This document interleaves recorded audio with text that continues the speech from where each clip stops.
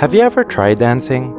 Doesn't matter if it's ballet, jazz, hip-hop, or in some cases, like mine, simply moving your body side to side to the rhythm of music. It could be fun, liberating, or maybe even terrifying if you were to do it with, say, a date or in front of a crowd. But let's imagine for a second that you wanted to dance so badly to your favorite song, but then you couldn't move an arm, or that you couldn't bend both your legs, or jump up and down while shaking your head at the same time.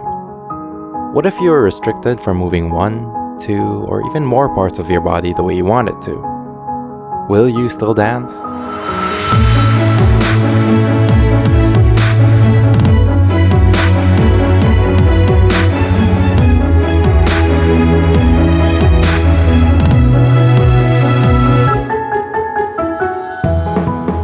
This is the story of Jeron Herman, playwright, teacher, and a dancer who continues to defy logic and reason.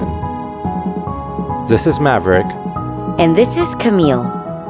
And this is Sincerely Human, a show about humans you should know and their stories of spreading positivity and doing good in the modern age.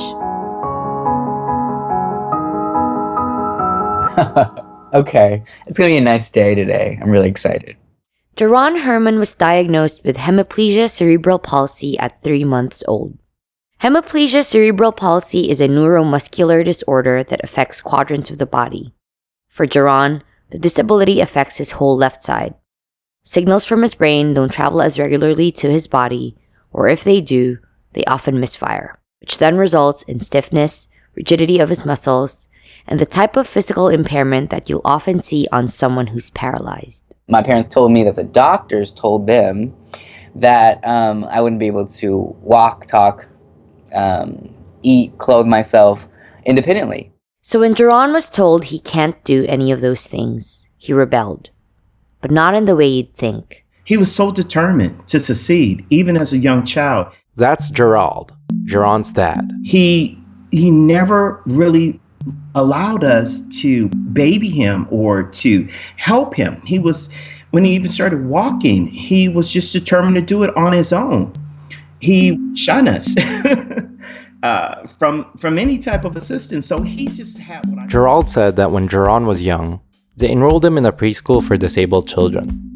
But after about 2 months, the school director visited their home and told them that because Jeron showed such a high level of advancement, keeping him in that preschool would be detrimental to his growth.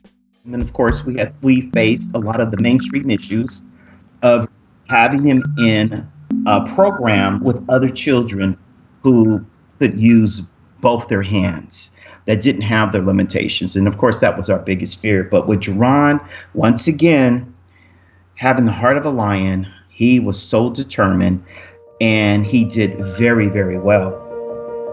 Jeron grew up and studied in a regular school in Alameda, California. When he was in the 3rd grade, he started to write short stories and poems.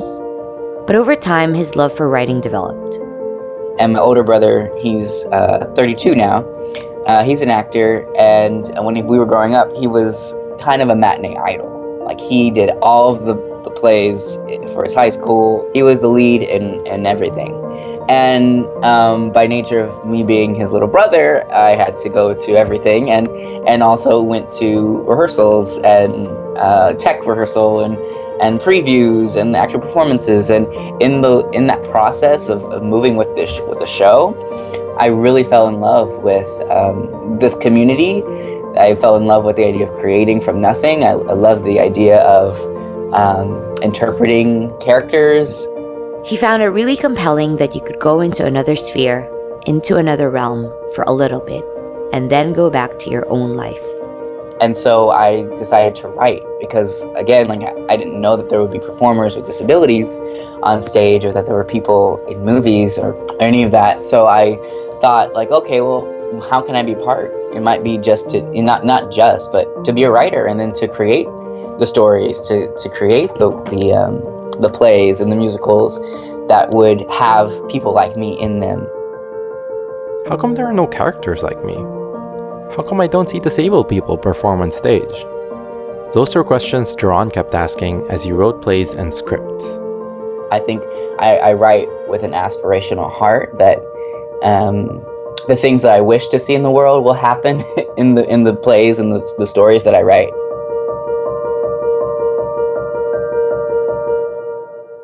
While in school, Jeron had a teacher, Mrs. Andrews.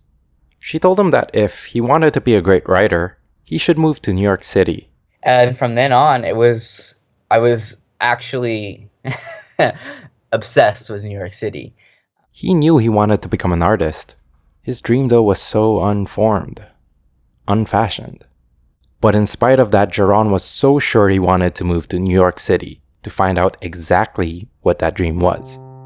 He woke me up and he said to me, he said, "Dad, I was accepted into NYU." That's Gerald again. And I looked at him and I said, "Son, I can't afford it. You have to go to a local college in, the state of California where, we could manage that." And he says, "No, Dad, I'm going to trust God."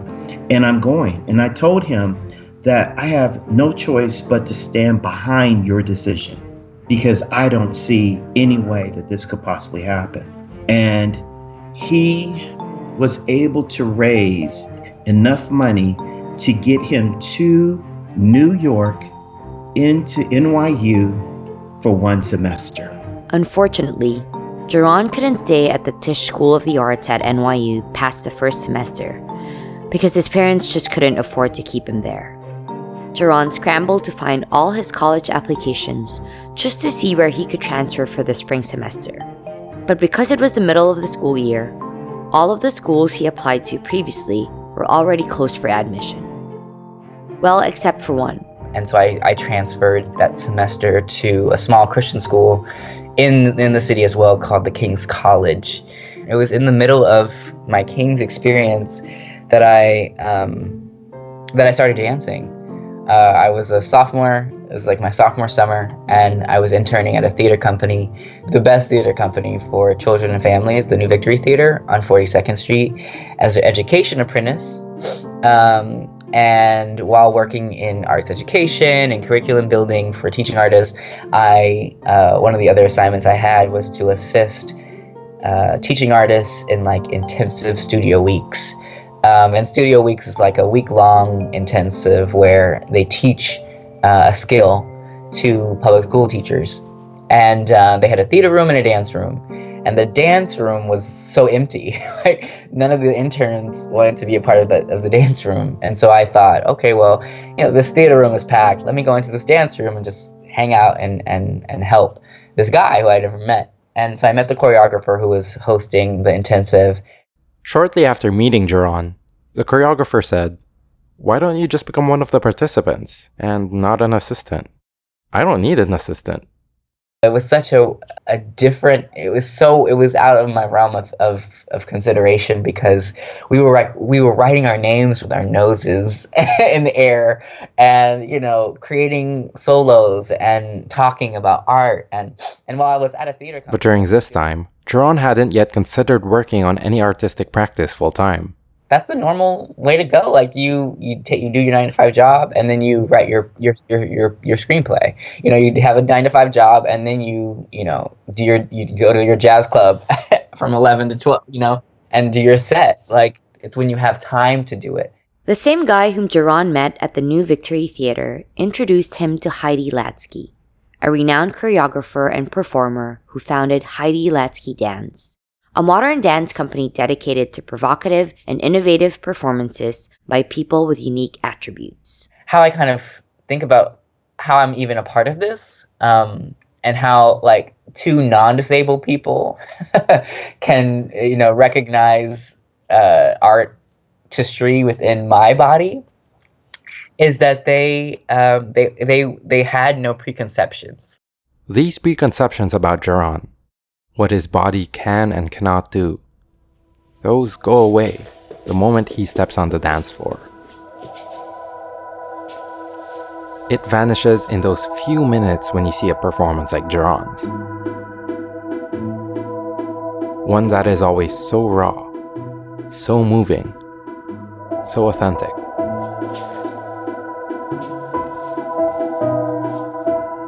And Jeron's dad, he couldn't be more proud of his son. I just cannot believe how phenomenal he is. I can't believe he's my child. And I mean, he had so many strikes against him.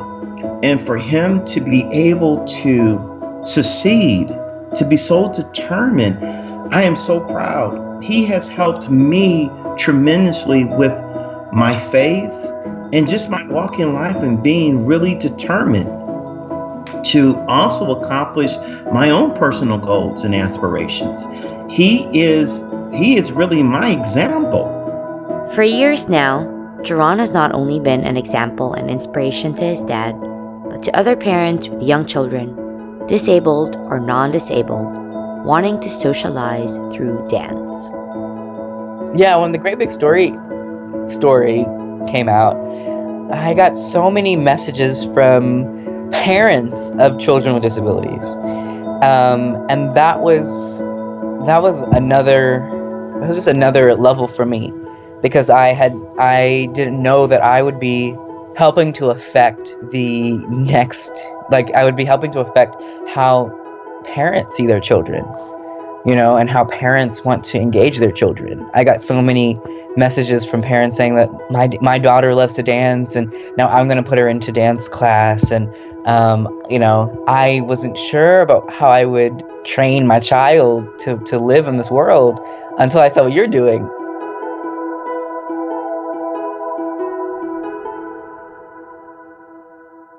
Jerron says he's been by himself, defying his limitations pretty much his whole life, and that it was only a few years ago when he realized the impact he had on people who get the chance to see him perform.